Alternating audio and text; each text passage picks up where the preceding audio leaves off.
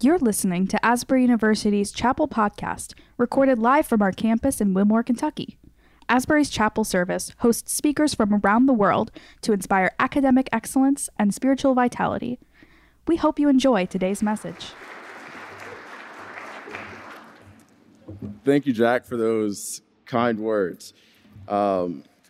Jack gave a lot of kind words about myself, but a lot of who I am today is because of the encouragement and push that Jack has had in my life.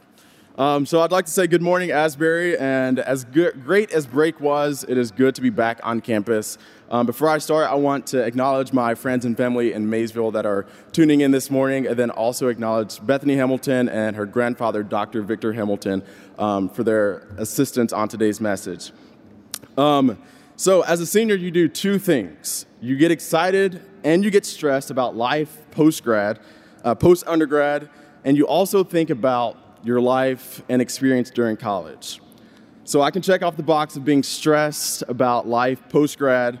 It happens literally every 30 minutes. If you ask me, what are my plans after I graduate, I'm going to nervously laugh, put my hands together, and say, yeah, about that. So I'm sure if you talk to any other senior, those are probably some of the similar responses. And you get like a little sweat, like an immediate sweat that happens. It's an experience. Just wait, underclassmen, until you get there. But along with that, I've also can check the box of reflecting over my college experience. So not only as a senior who is reflecting over the last 3.5 years, but I also serve as the student body president. And so as this experience is looking and helping me shape what my future looks like, it's keeping one foot in at Asbury and reflecting to see where Asbury has been and where we want to go, and where I feel like we're being led. And so as student body president, that reflection comes very useful in the meetings and in the ways that we lead student government. And so in this reflection, I learned and realized a few things.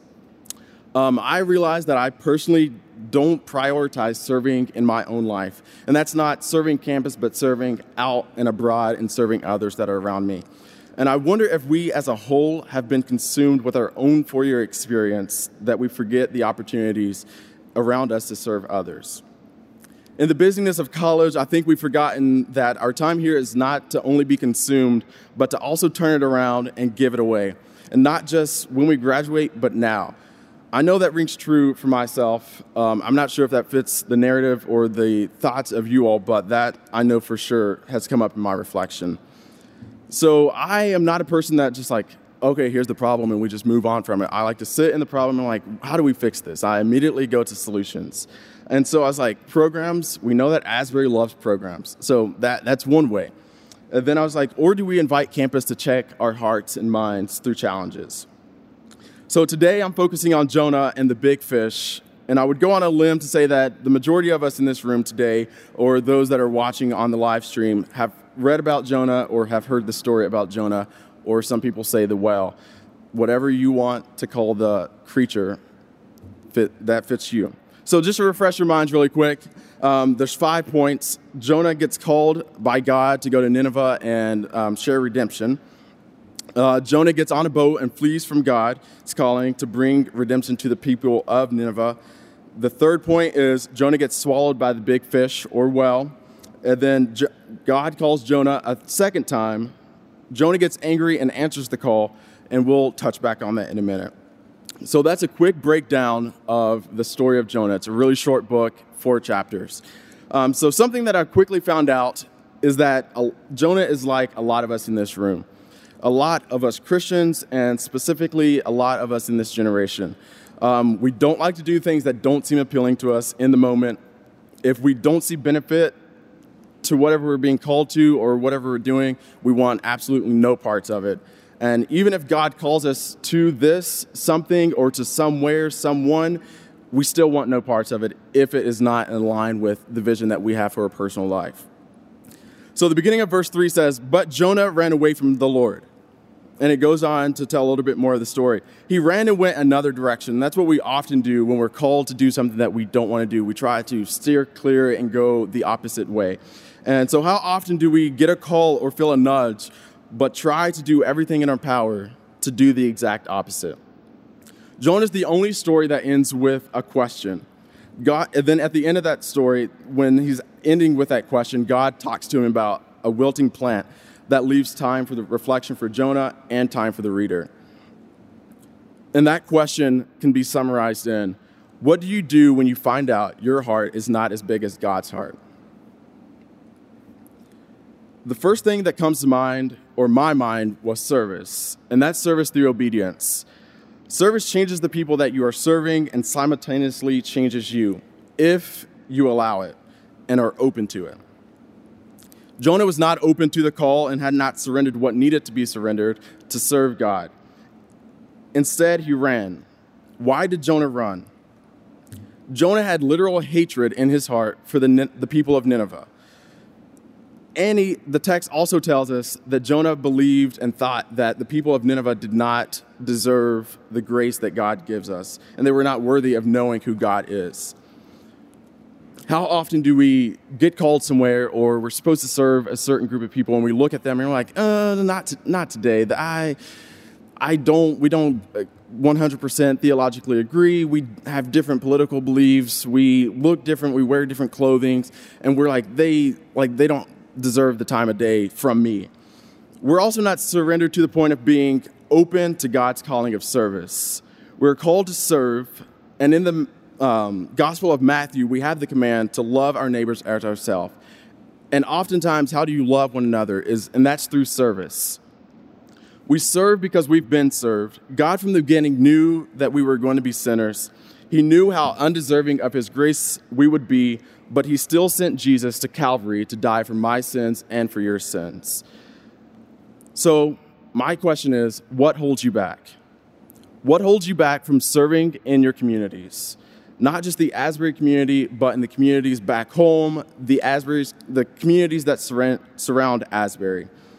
Serving the people who don't look like you, the people who don't think like you, the people who don't believe the things that you believe or have the things that you have. What is holding you back? So back to the story of Jonah. In chapter 3, the story continues to tell us that God calls Jonah a second time after disobeying him a few chapters ago. So in chapter 3, Jonah proclaims the word, and he does as God tells him to do. But in this time, God shows compassion after he said that he would punish the people of Nineveh. God shows compassion to these people, giving them grace that we also receive. Immediately in chapter 4, so in chapter 3, Jonah obeys, does what he needs to, but immediately after God shows compassion, Jonah gets angry with God for being compassionate. He literally looks at God, or he tells God as he's talking to him and says, "Now, Lord, take my life away. It is better for me to die than to live." Jonah literally runs from the first call, answers the second call, and gets mad at God for showing compassion to the people that he was serving. And then he's like, I don't want to live anymore. You didn't hold up your end of the promise. Like, you told me to go and serve these people, you'll bring punishment. But you showed compassion. Like, just take my life. It's easier that way. Now, I wonder if that was Jonah's answer to the question, what do you do when you find out that your heart is not as big as God's heart? Last semester, I talked about us getting to know each other on more of a deeper, personal, intimate level, instead of having those surface level pass-by conversations and having friends that you have class with and not really having a relationship with outside of those means. And Jeannie Banter also talked about breaking down the walls of division on campus and in the world. And what do we do with those broken down walls? What do we do with those newfound relationships? The first thing is, again, service. How do we serve and how do we love others? So Wesley explains service through the Wesleyan means of grace or acts of mercy and breaks it down into two categories. The first one is individual practices, doing good works, visiting the sick, visiting those in prison, feeding the hungry, and giving generously to the needs of others. And then the second one is communal practices, seeking justice, ending oppression and discrimination. And that within the UMC, we look at to end slavery and things of those nature. And then also addressing the needs of poor and that communal needs. So let me ask you again, what do you do when you find out that your heart is not as big as God's heart? So Wesley in his sermon goes on to say, outward religion is nothing worth without the religion of the heart. that God is a spirit, and they who worship him must worship him in spirit and in truth. That, therefore, external worship is lost labor without a heart devoted to God. So, as we conclude, as we go about this semester and go about our days today, I want you to sit and reflect on the book of Jonah, the story of Jonah, and try to see where you fit into that. Reflect on your actions, reflect on your heart and your mind towards others, those relationships that you built, the people that are around you, the communities that you're not serving, and the service towards others. Reflect on those things. And let us consider to serve and listen to the book of Jonah and see where you might find yourself in that story and how you answer the question, what do you do when you find out that your heart is not as big as God's heart? So as we go on this semester, I want to encourage you and challenge you to make sure that you have every effort to be surrendered to Christ. All of your preconceived notions of people groups, all of those things, make sure those are surrendered, because you can do the ministry, but it's not going to be effective to you. If you surrender those things and you're open to the call of God, you won't be like Jonah, getting mad after God has showed his compassion. You'll follow through and you'll do the service, and you'll have that transformative, that formational experience as you serve others and have that change of mind, body, and soul through those acts of service. So let's make every effort this semester to be surrendered, to be open to the call, and to live into 1 Peter 4:9, show us hospitality without grumbling. Will you pray with me? Dear Heavenly Father, we just thank you for this day. We thank you for the opportunity to gather here on campus again, Lord, and miss the pandemic and amidst all of the social challenges that we face on a day-to-day basis. Lord, as we walk through this thing called life, we just ask that you show us compassion and you allow us to do service and live in that service that you call us to, and love our neighbors and love others, Lord Jesus. As we walk and do this, Lord, we know this isn't going to be an easy journey, but Lord, just give us those reminders. Give us the people that will surround us to help us and encourage us to continue that service of what you've called us into. All these things we ask in your name, Lord Jesus. Amen.